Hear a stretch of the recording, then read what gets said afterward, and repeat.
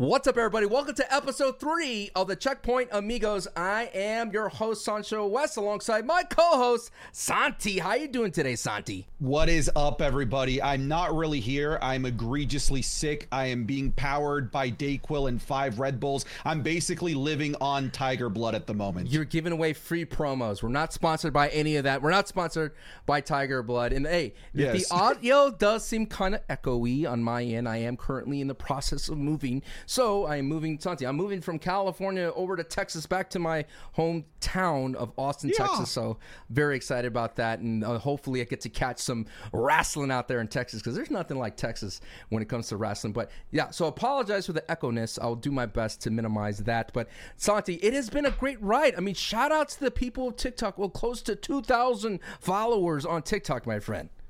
Yeah, and it's only going to get bigger, folks. It's only going to get bigger and bigger. And you're in on the ground floor, folks. Diamond hands, all right? We've said it from the beginning. Stick with us for a few more weeks. This will continue to create an identity. It'll have a foothold within your daily, weekly listening. I promise you, just give us a couple more episodes and we'll have you hooked. It's going to fester, you know. It's going to fester, and you're going to hope that... Don't call anybody about it, though. Just let it fester.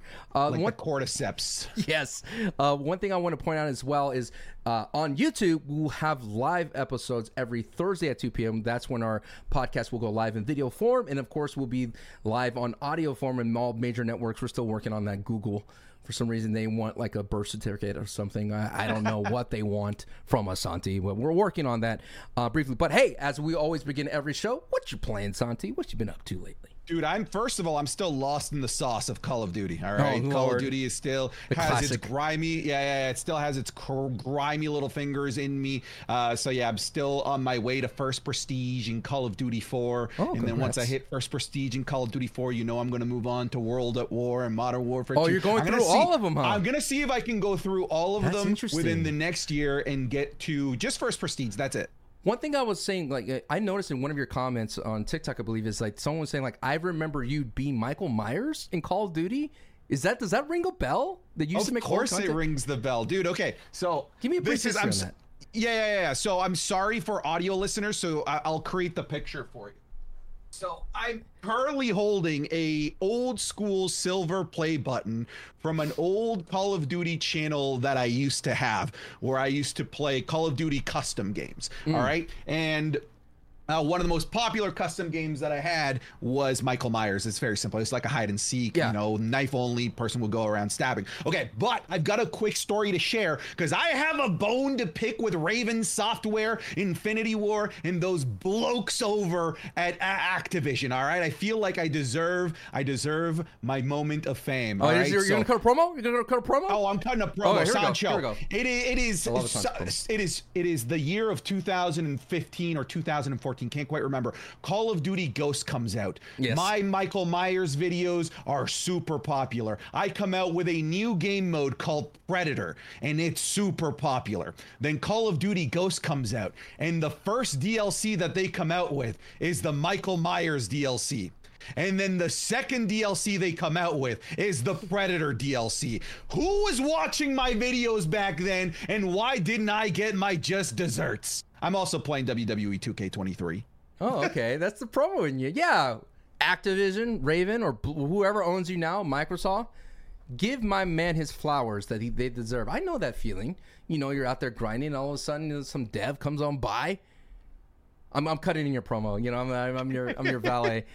But yes, that's awesome, dude. Congratulations on the button. I have a button too. I guess since we're doing show and tell. Show and tell. So for the audio listeners, Sancho is reaching for his play button as well. He's trying to one-up me right now.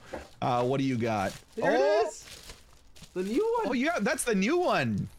Dude, longest time I haven't ordered it. And then all of a sudden it came in I finally ordered it like 5 years later after I crossed 100K.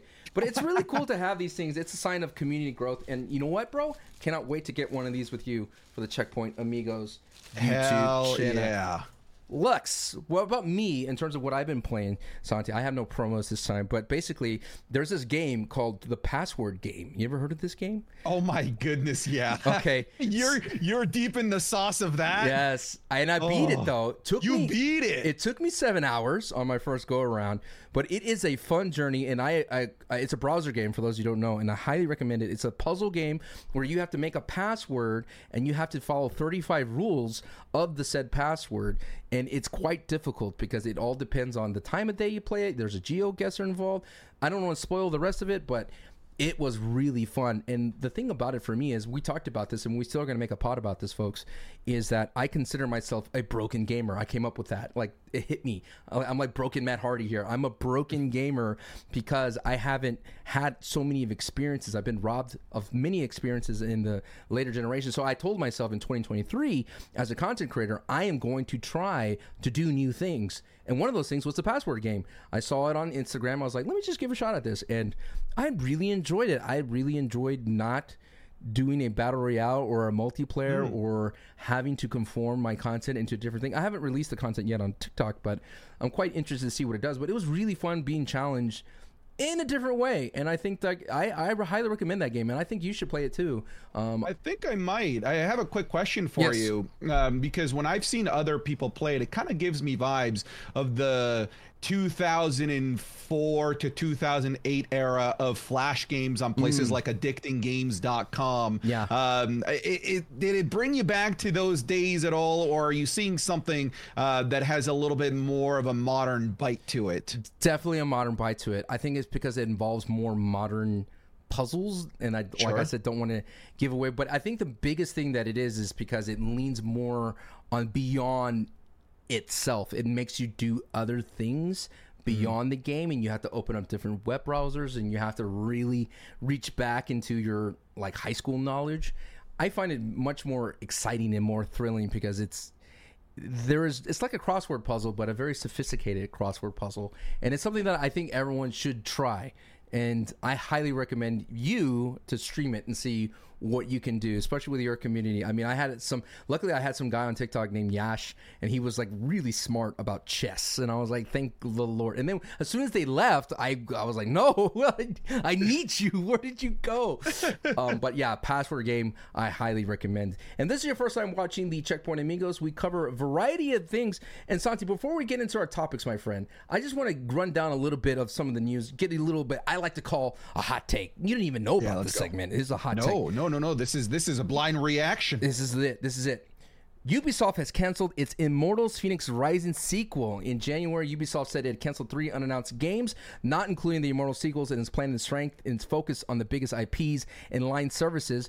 After some research and things like that, people, they haven't confirmed it. They said they're not going to confirm these rumors, but how do you feel about Ubisoft canceling Immortals Phoenix Rising, which is basically a kind of like a Ubisoft version of Breath of the Wild, and it's considering that Ubisoft has pulled the sequel out? It's done. So, correct me if I'm wrong. Was this game not originally, like the very first iteration of this, supposed to be called Gods and Monsters? I believe so. This game has been out of development for a long time. I remember playing it. I highly enjoyed it. It had a great kind of carrot to it, and I liked it a lot. But it's quite interesting to see that Ubisoft pulled the devs off this one.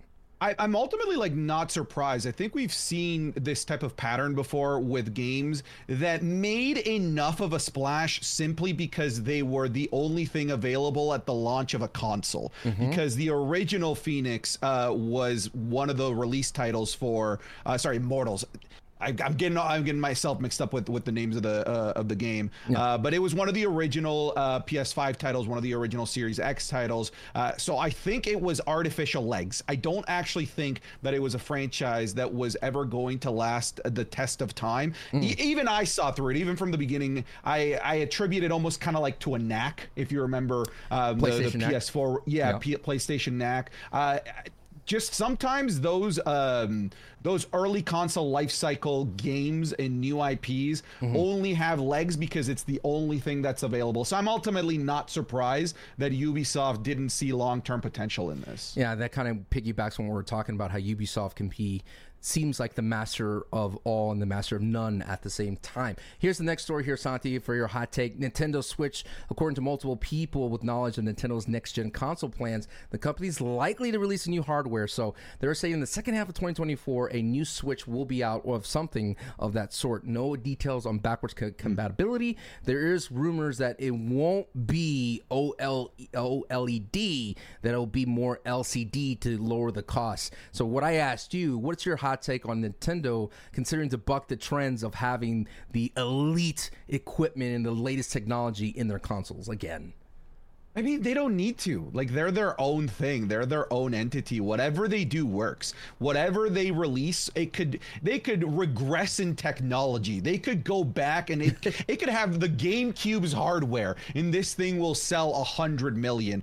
Because at the end of the day, like, I don't think that people buy the latest Nintendo console for its power. They buy it either one for the lineup and suite of games that are already available, or they're encouraged to buy it because of its quote gimmick, right? Mm-hmm. Is it the 3DS portability? Is it the portability of the Switch, etc.? The Wii Chucks, Wii Chucks, things like that. So Nintendo is in a different realm. They're playing the Xbox and PlayStation. They're playing checkers. Nintendo over there is playing 4-dimensional Bakugan. I don't know. Like they're just in a different realm altogether. I mean, they could, whatever it is that they plan on releasing, it's gonna sell like crazy. But okay, I say that, but the Wii U also exists. Right. So they do have a history of falling flat on their face, but it's one of those situations, especially with the Wii U, where, like, especially hindsight being 2020, it was so obvious that was going to fail, and I just don't see them making that mistake ever again. I remember the backlash about the Wii U, considering it was so wonky, so weird, so out there, and then considering that PlayStation and Xbox were making like leaps and bound movements on everything technology-wise, and then for that Wii U to come out, you're like, well, I mean, if you think about it though, Santi, it kind of led the road to what it is now. I mean, it had that weird portable kind of like controller that had the screen on it. So there's lots of things that Nintendo does. But though it is, my folks, is hot takes real quick, just to get you a little bit roundabout of the news that's happening today. But Santi, you have our first topic for today and the first time at CheckPoint Amigos. What you got for me? Yeah, you know what? It's interesting that we're going from Nintendo into this because they are the masters of this. Yes. We're going to be talking about console mascots, then, now, forever. But really, console mascots in 2023. I want to get your... Sorry, go ahead. I was going to say, like, I would like to know who would be on the now, then, forever thing for console. You know what? That might be you know what? Let's put a pin on that. Okay, let's put a pin on that and come back to that because I think that's an interesting conversation. Yeah. But yeah, I wanted to talk about console mascots because in my era of gaming, the late 90s, early 2000s, like console as a child, I guess I should say, because I'm still gaming. Console mascots were the it thing. Like every company was trying to find their console mascot, whether you were Sega and trying to, create, well, they did. Sonic the Hedgehog, of course. You got Nintendo with Mario. PlayStation always kind of struggled with it, but in the late 90s, they had Crash Bandicoot.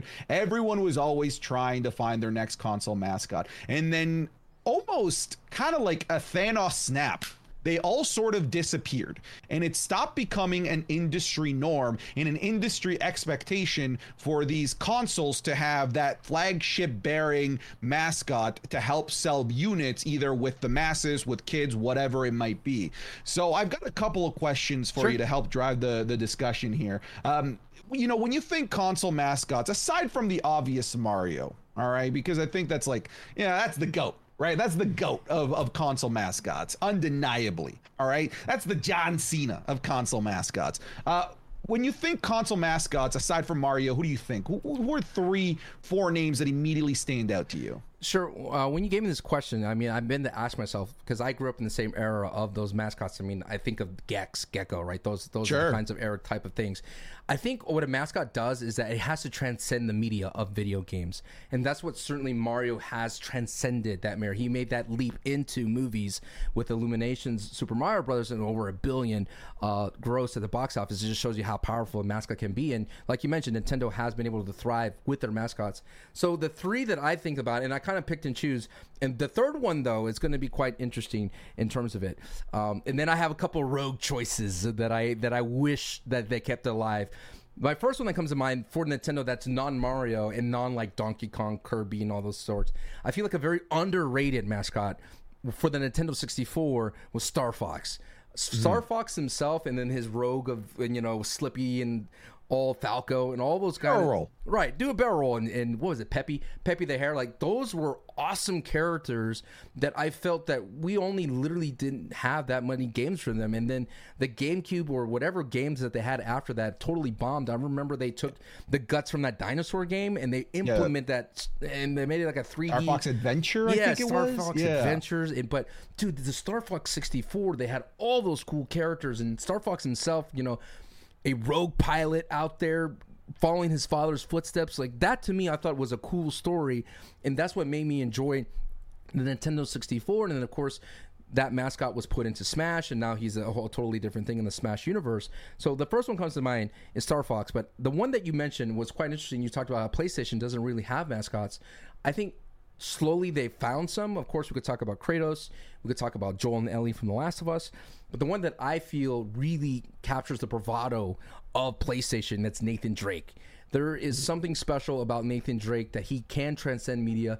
I know the movie Uncharted with Tom Holland and Mark Wahlberg is not the best of those representations of Nathan Drake, but I think there's a lot of legs in that franchise, and Nathan Drake can move consoles.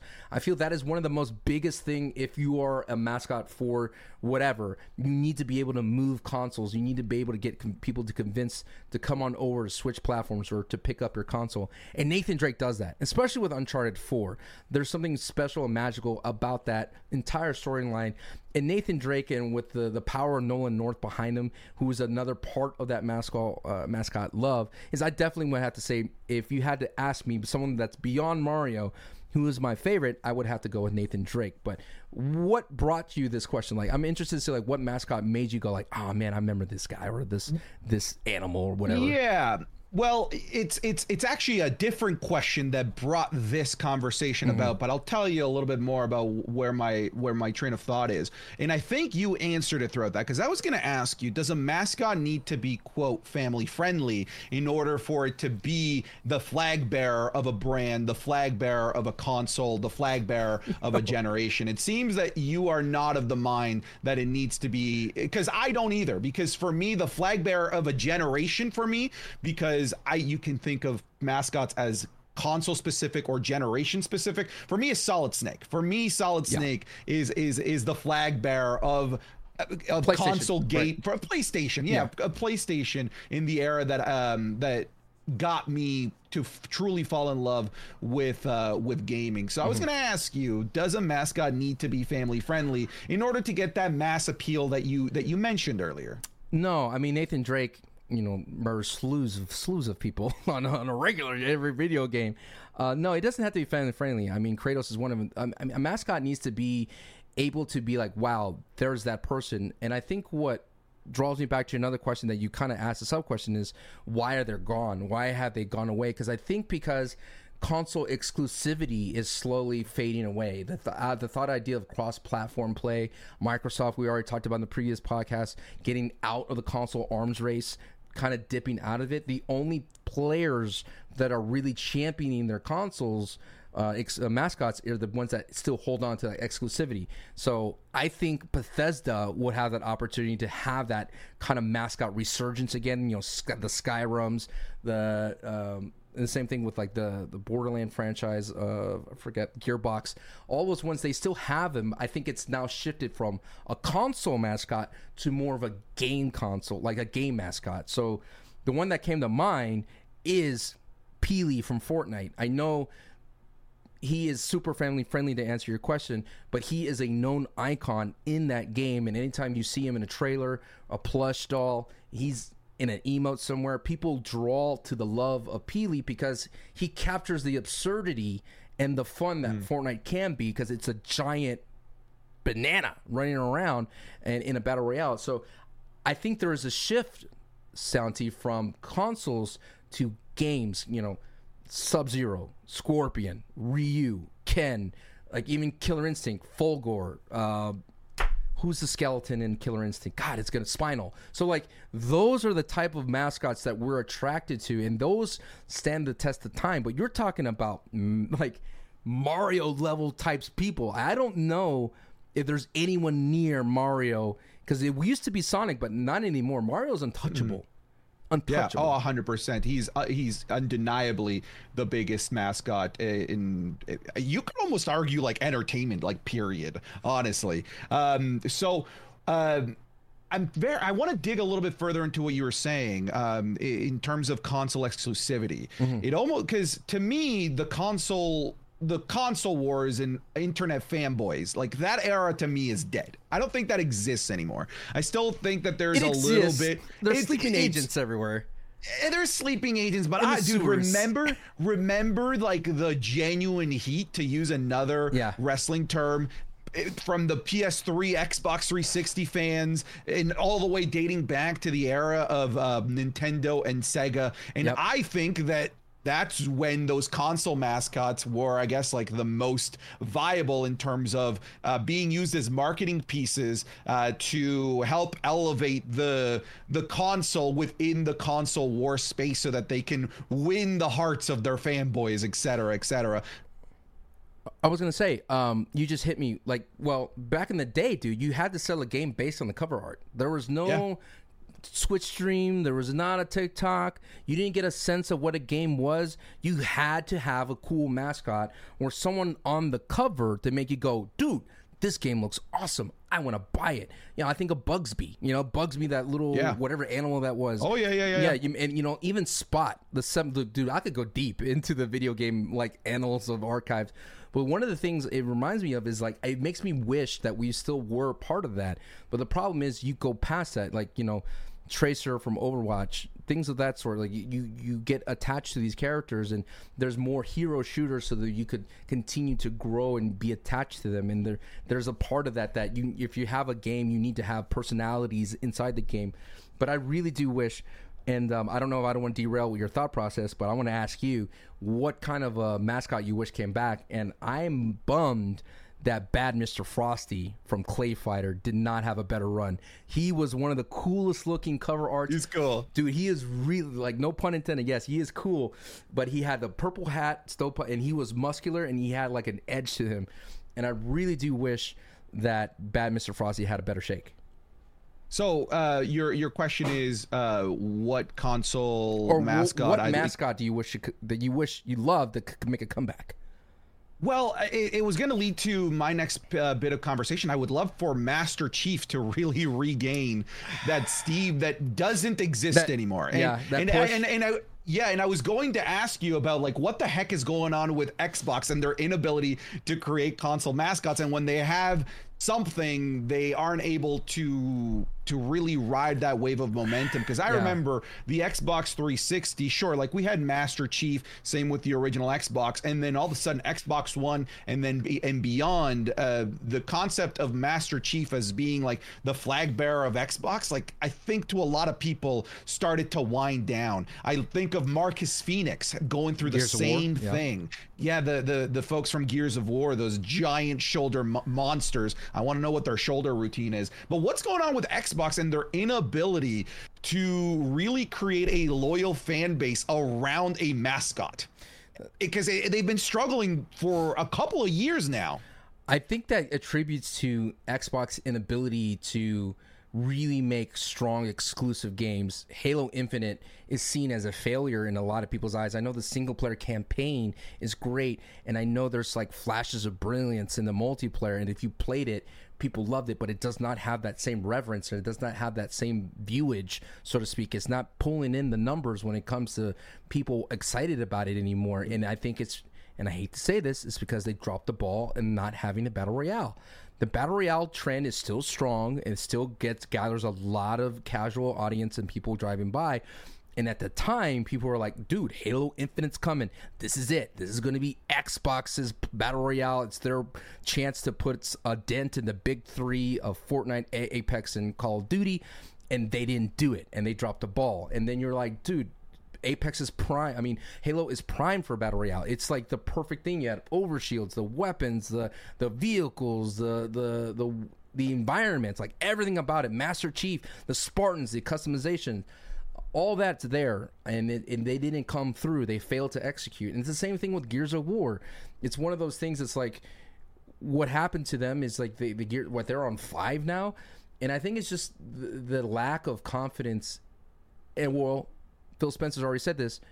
They don't want to be in the console race anymore. They're there to sell subscriptions, and they're not there to bank on any kind of arms race. I mean, you think of the earlier mascots of, like we mentioned, Marcus Phoenix, Master Chief. I think of Tomb Raider. I think of Lara Croft as being part of that. Not the PlayStation version, but the the Crystal Dynamics Lara Croft. She was a mascot at one moment too for Xbox because she was the answer to Nathan Drake. I simply think it's just because they're not putting out great games. I think they will, and I think they're going to. They have so many great studios, and I think they will make a comeback. But I've noticed that a lot in gaming for Xbox is more about your experience, the Skyrims, the Fallouts, I'm talking about Bethesda, but like, for example, whatever that new game, Star Citizen, right?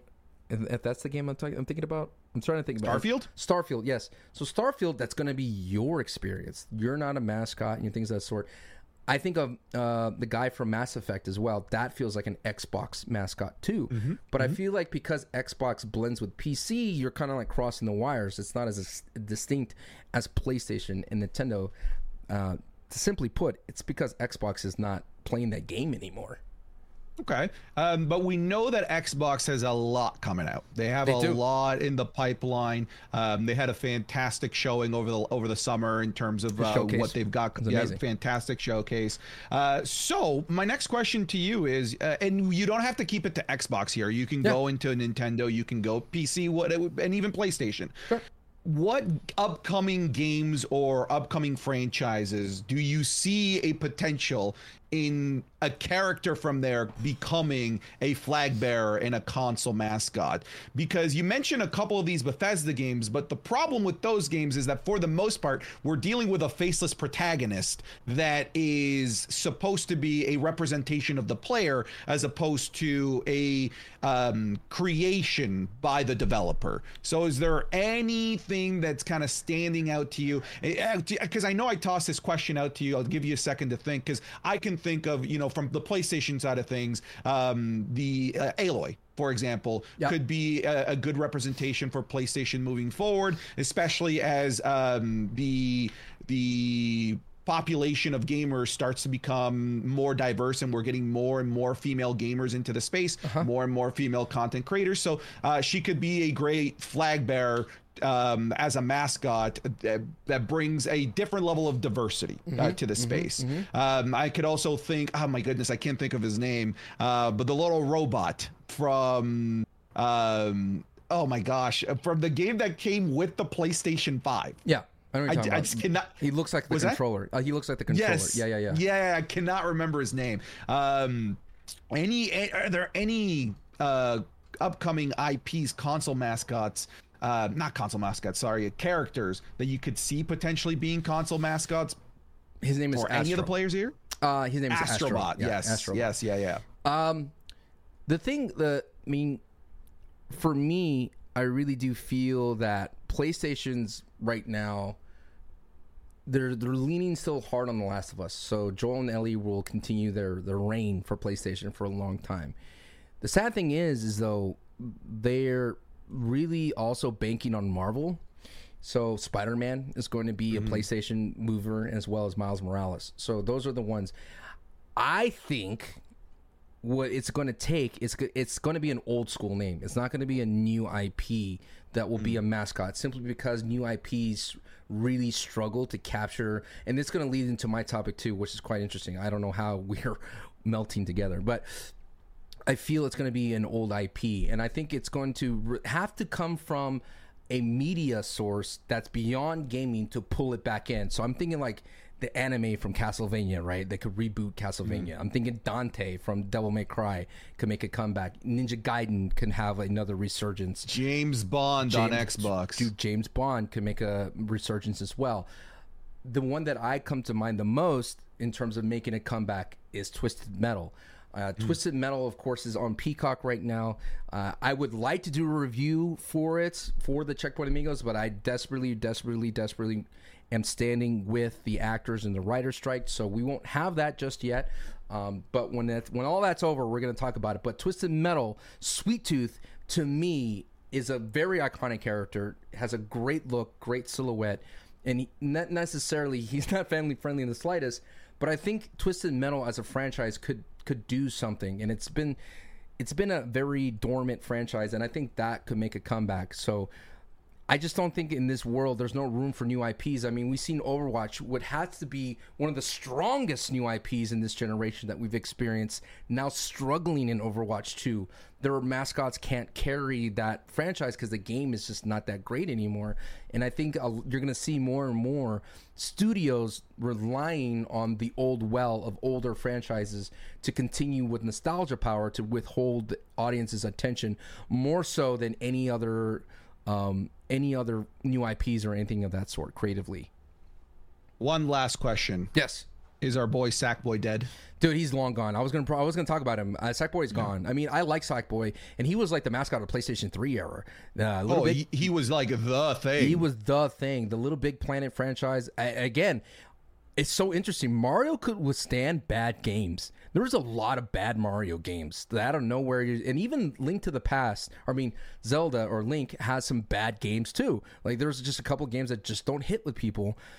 But Sackboy had Little Big Planet 4, and it just collapsed. That's it. He's gone, and he's no longer on the. He got replaced by Astrobot. So, yes, unfortunately, if you love the Sackboy, you're not going to be able. You're not going to. Yeah, that pause in between was dangerous. I was just saying, but I didn't. Before we leave this topic, Santi, just rattle off some of the mascots that you've enjoyed from your past. Like, I just want to know a little bit more about Santi. My favorite is Solid Snake, and I think we talked about that, to dive a little deep in that, I think a great representation of just how powerful Solid Snake is as a mascot. Just look at his reveal in Super Smash Brothers. Just a simple little sound of the codec and kept you waiting, huh? The entire crowd at E3 pops. Right. Then we have his reveal in the upcoming Metal Gear Solid. I don't know what they're Snake calling Eater. it. Yeah, Snake I Eater, know it's Snake Eater, but is it like Delta or something? It's like a weird Yeah, logo. yeah. Anyways,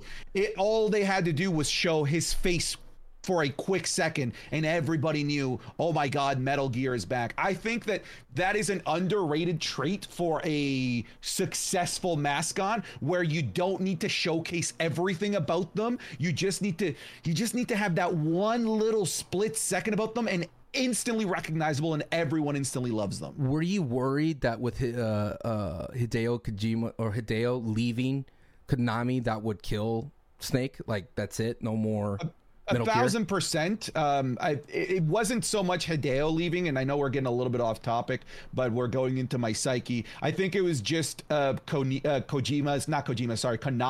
weird business practices, where all they cared about for a while was Yu-Gi-Oh! And pachinko machines.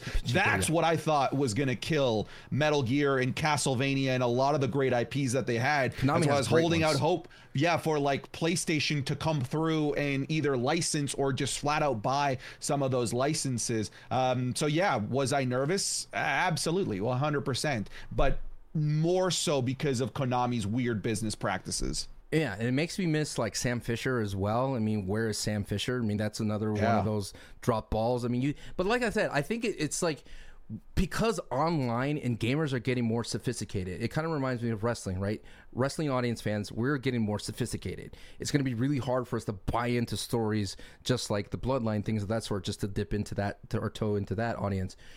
The mascots are different. They're there, but they're just different. And we talked about Hideo. Hideo is a mascot. Whatever he does, there's going to be legions of fans that are going to flock to whatever he does. Naughty Dog's a mascot. Whatever they do, you're going to have legions of fans. Whatever Epic or whatever Fortnite does, you're going to have legions of fans. So it's quite interesting, man. It's and quite interesting. sorry, the last one that I'll mention from my era of the PS1 days is of course Crash Bandicoot, and something that's very, very, very unique to that era of console mascots is their ability to just get plugged into games that were completely like separate from what they were originally known for, right? Kart racers. We had Crash Bash to fight Mario Party. That's something we don't see anymore. I guess the other arm, the other tentacle of the mascot and the types of games that they can appear in would be the crossover fighters like Super Smash Brothers, Multiverses, PlayStation Battle Royale. I'm like, whoa, no, sir. If we are going to do a podcast together, I need you to be on board PlayStation All-Stars Battle Royale. That is one of the games that started off that $100,000 subscriber run, okay?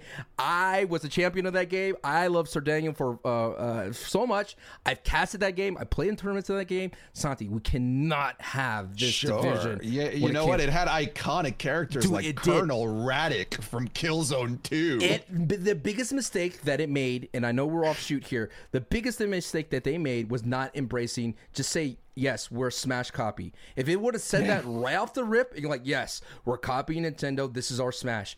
It would have been amazing, but no, it did it different. The special finishers were really cool, but I think if they would just restructure that and made it awesome. Now, a random character in that game as DLC, when I knew it was like, this is the it, was Zeus was a playable character. I was like, all right, I guess we're done here, huh? I guess we're done here, brother. All right, before we move on, I've got just 5 characters, and I want you to tell me overrated or underrated as a console mascot. Okay. I like this. Go ahead. Yeah, and feel free to give me some reasoning. Minecraft Steve. Overrated. Because a mascot needs to attract everybody from all ages, and I feel like Minecraft, I know it's one of the biggest games of all time, and I know a lot of people love it, but I think as a mascot, he just doesn't have that barrier to break into like the grandmas and the grandpas and things of that sort. So I'm going to say overrated, and I'm sorry. Okay. The Nintendo Mii. Creating your own Mii? Just the Mii. Oh, the Mii. You know what? Underrated, dude. Because that thing's last multiple generations, and it's very special how simplistic it is. And that to have that little character not only be in the Wii Sports and all the Wii Resort and all that kind of stuff, I got to give it to them. I enjoyed it remember when Nintendo released their own app and you played it and you create I thought that was very cool. I think it's something that's very underrated that people will miss once it's gone. The Red-Eyed Helgast. Oh, is that... That's just think Killzone 2, the cover of every Killzone. Okay, so side note on that game, I think the biggest problem with Killzone was that they never focused on a character. The thing about Killzone was the Helgast. Yeah. No, I think it's... Can I go properly rated because it's gone? That's weak. I want overrated or underrated.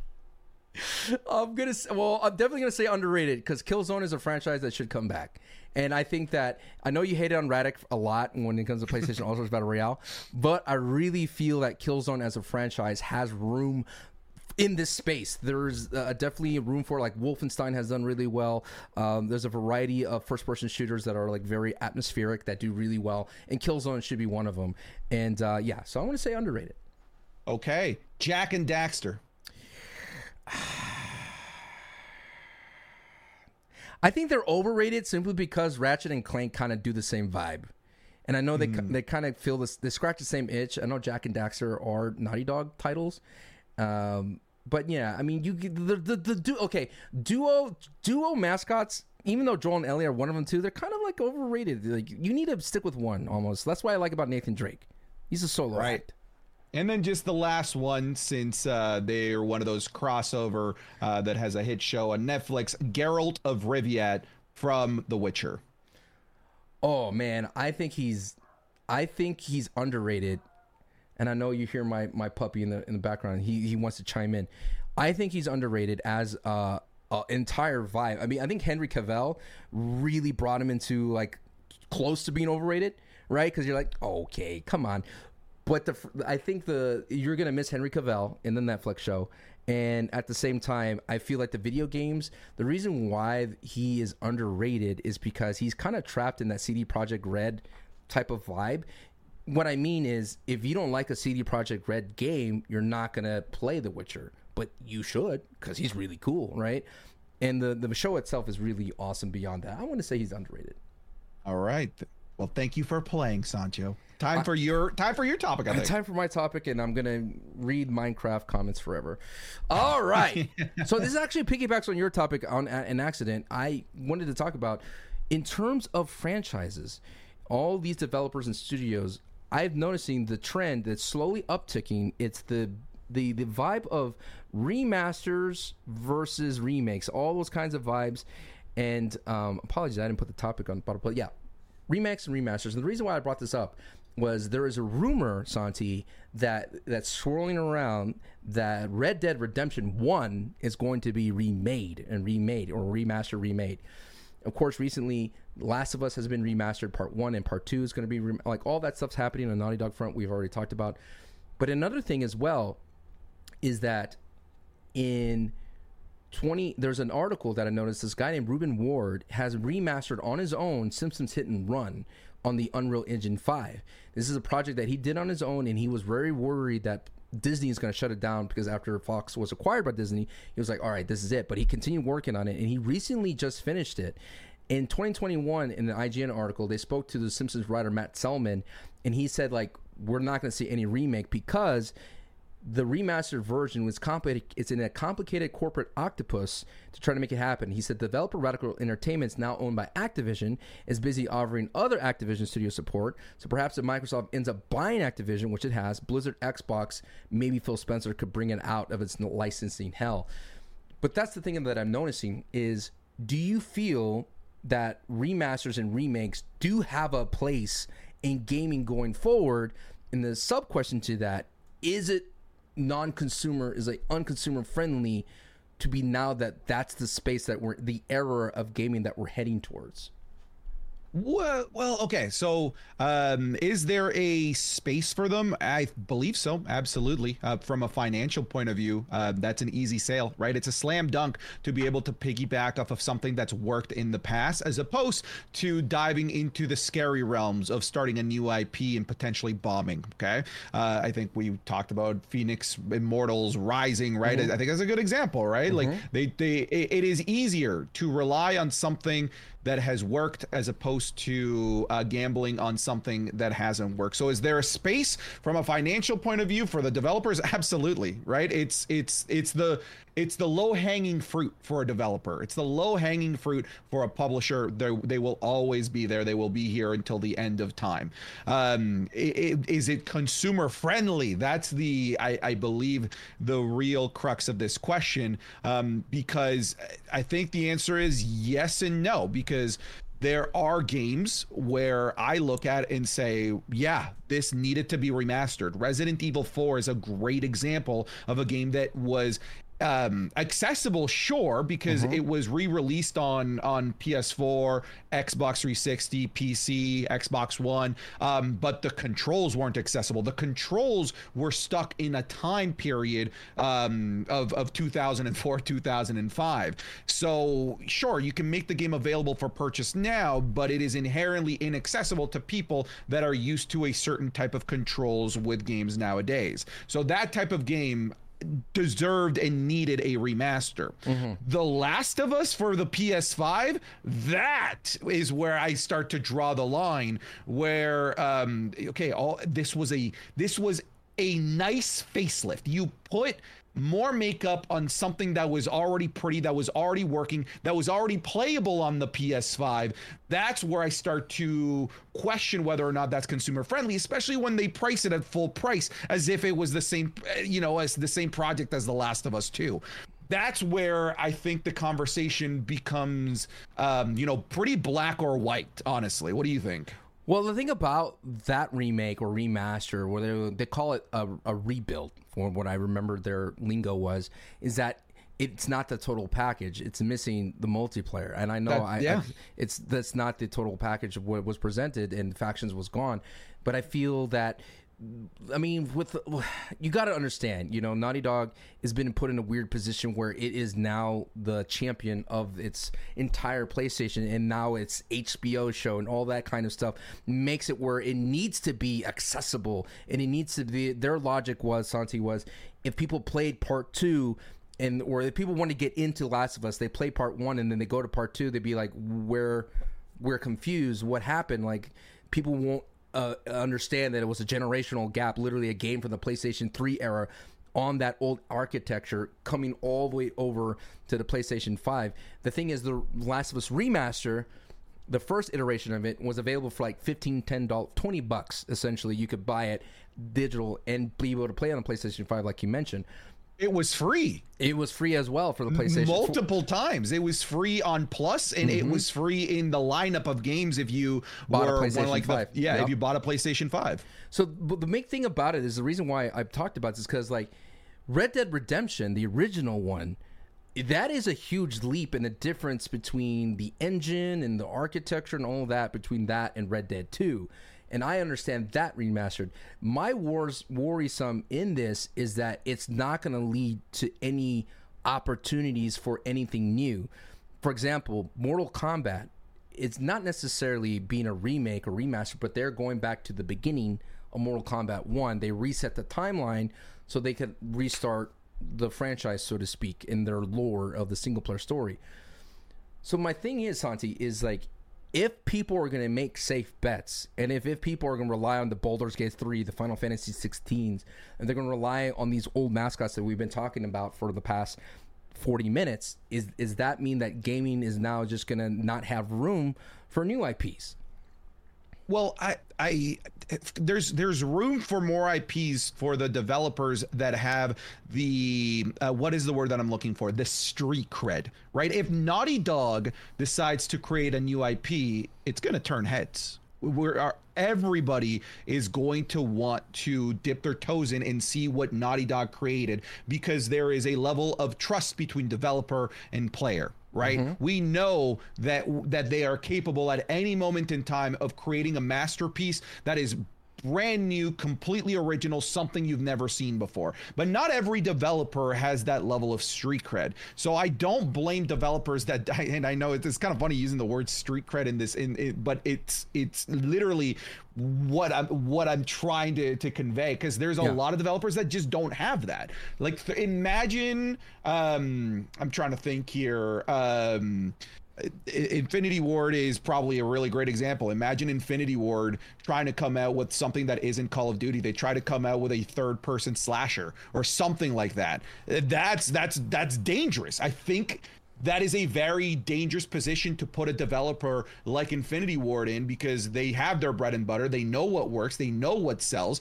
And all it takes nowadays is one game to bomb for a studio to get completely gutted by the governing arm or whatever publisher owns them or whatever major entity owns them.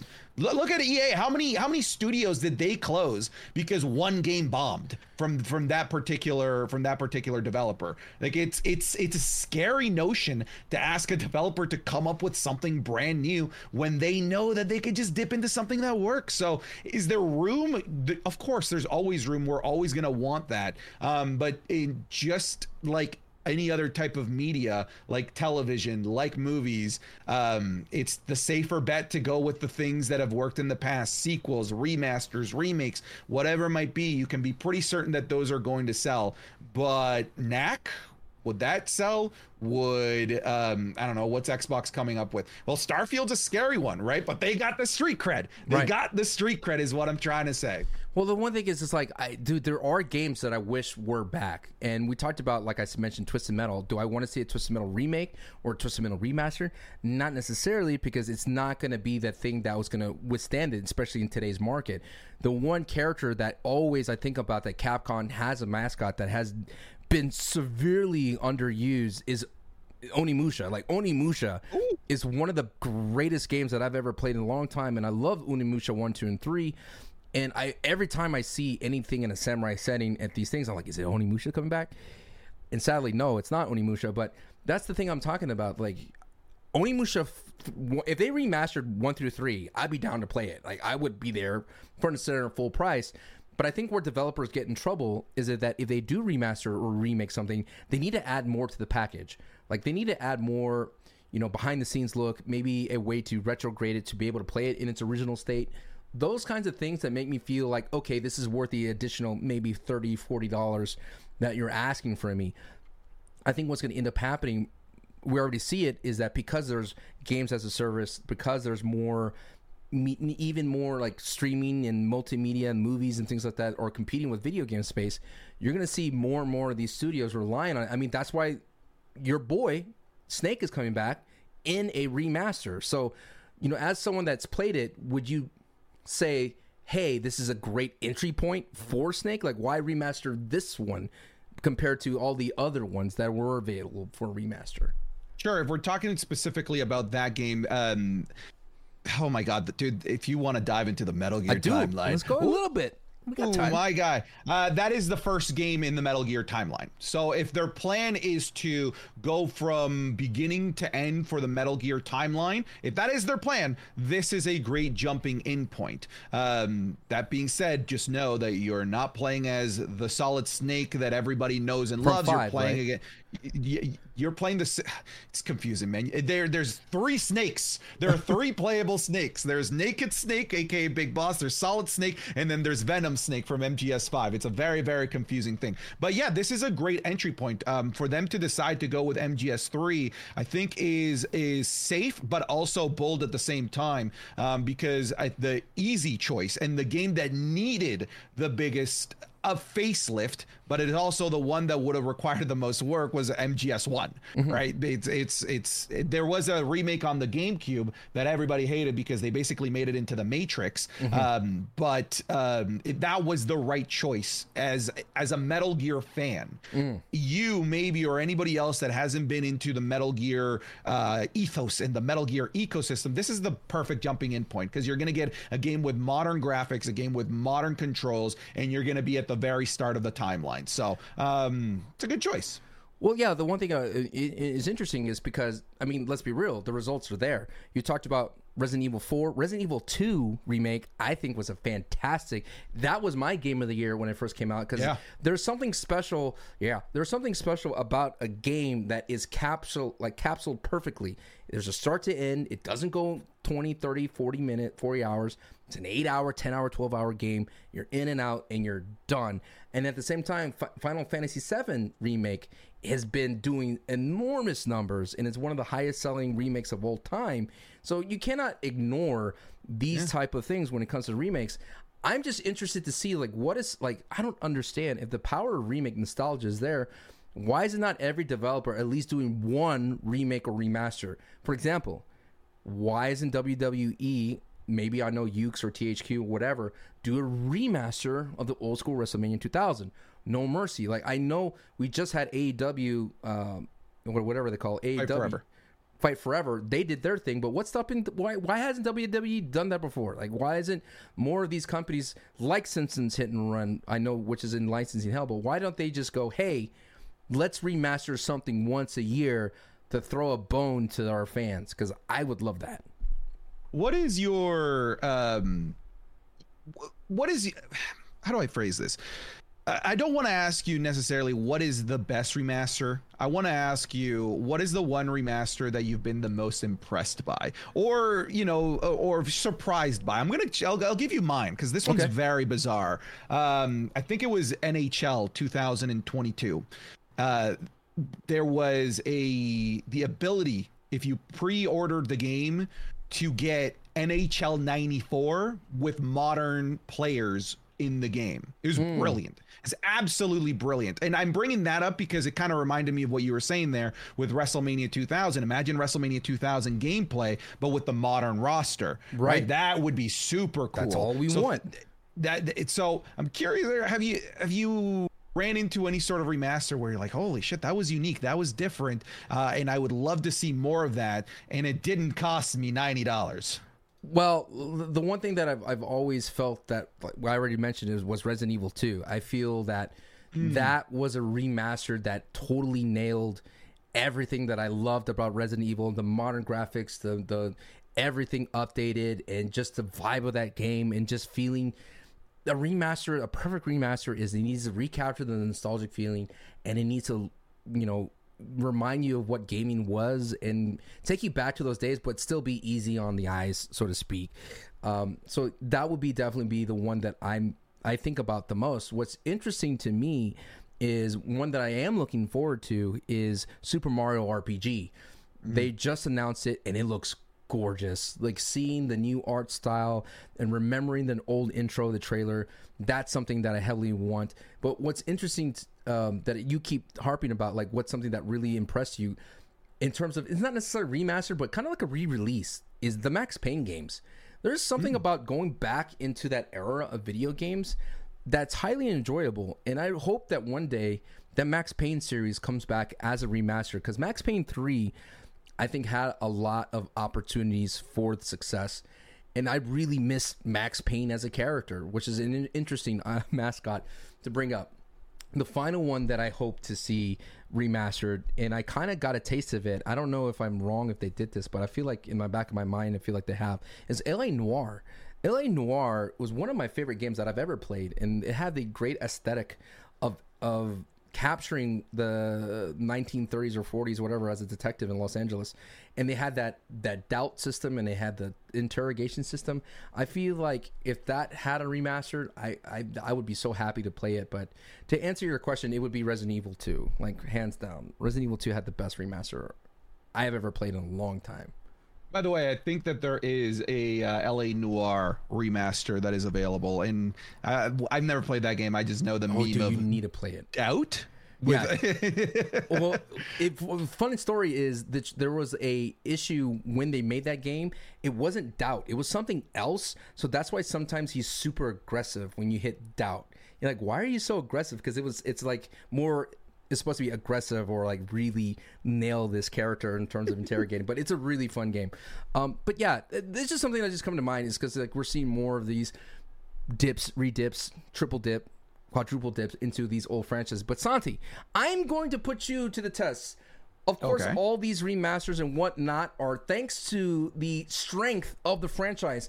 So this is based on how many copies, units, a franchise has sold. So Santi, I am asking you to give me the top 5 best-selling video game franchises of all time. Okay. I got to start off with GTA. I think GTA is in number. It's got to be in the 4. Number 4. It's in the 4. Okay.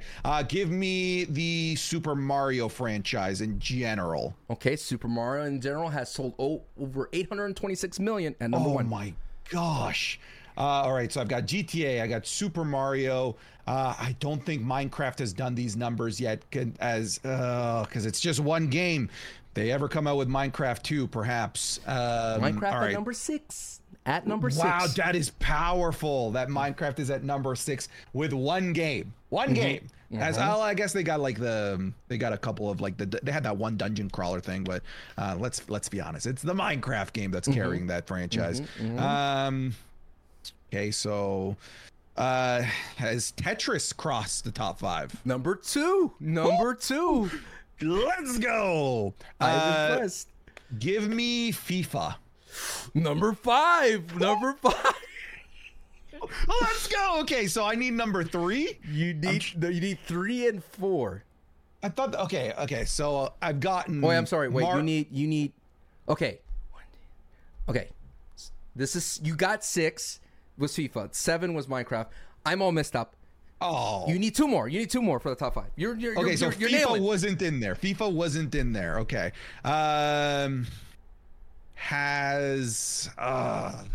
need 2 more. No, I need 2 more.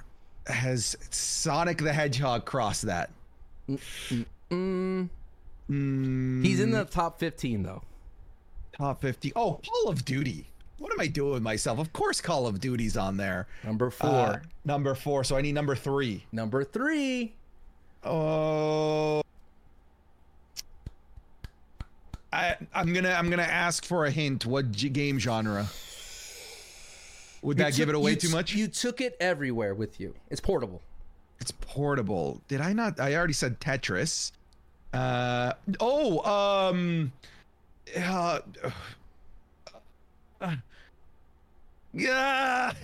I don't know. I was gonna say. Sometimes you want to be the very. Oh my God, Pokemon!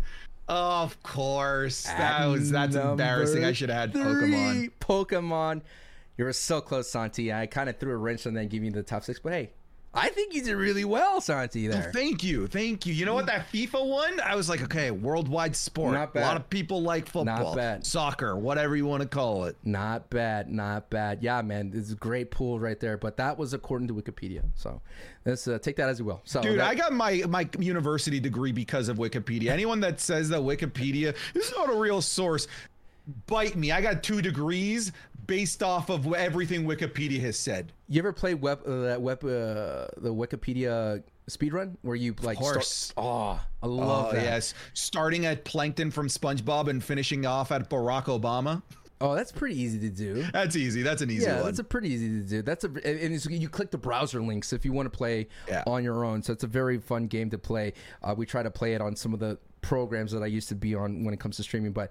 That is awesome. That is our show for today on episode 3. I really do appreciate all the support. Again, every Thursday at 2 p.m. Pacific we might have to change it to Central because I'm moving to Texas. So that might be just 4 p.m. Central. I mean, I don't know. What time zone are you in? Eastern? That's 5 p.m. Eastern. We might just switch it to Eastern. Forget the West Coast. I'm no longer Sancho West. I'm Sancho Southwest. South by Sancho West. That's right. That's my gimmick change that I'm going to go through. It might go all. But Santi, anything that you're working on that you want to let the other fellow Checkpoint Amigos know about? You know what? If you're a wrestling fan, come check me out. Wherever it might be, YouTube, Twitch, TikTok. That's where I live and breathe. If you're into the world of WWE, AEW, professional wrestling as a whole, you'll have a nice home over there. What about you? You can definitely find me on all things Sancho West, of course, to keep it going. And hey, you know, support me. Like I mentioned, I cannot wait to talk about this podcast, but I'm a broken gamer, okay? And I need your support to help me branch out, you know? Help me. You help me, Santi? Yes, give him suggestions, everybody. Give him suggestions. Yes. What has he missed? What has he missed over the last 5 years that he needs to play ASAP? Let us know in the comments down below. And, of course, this has been the Checkpoint Amigos, the pod for the gaming people. Adios.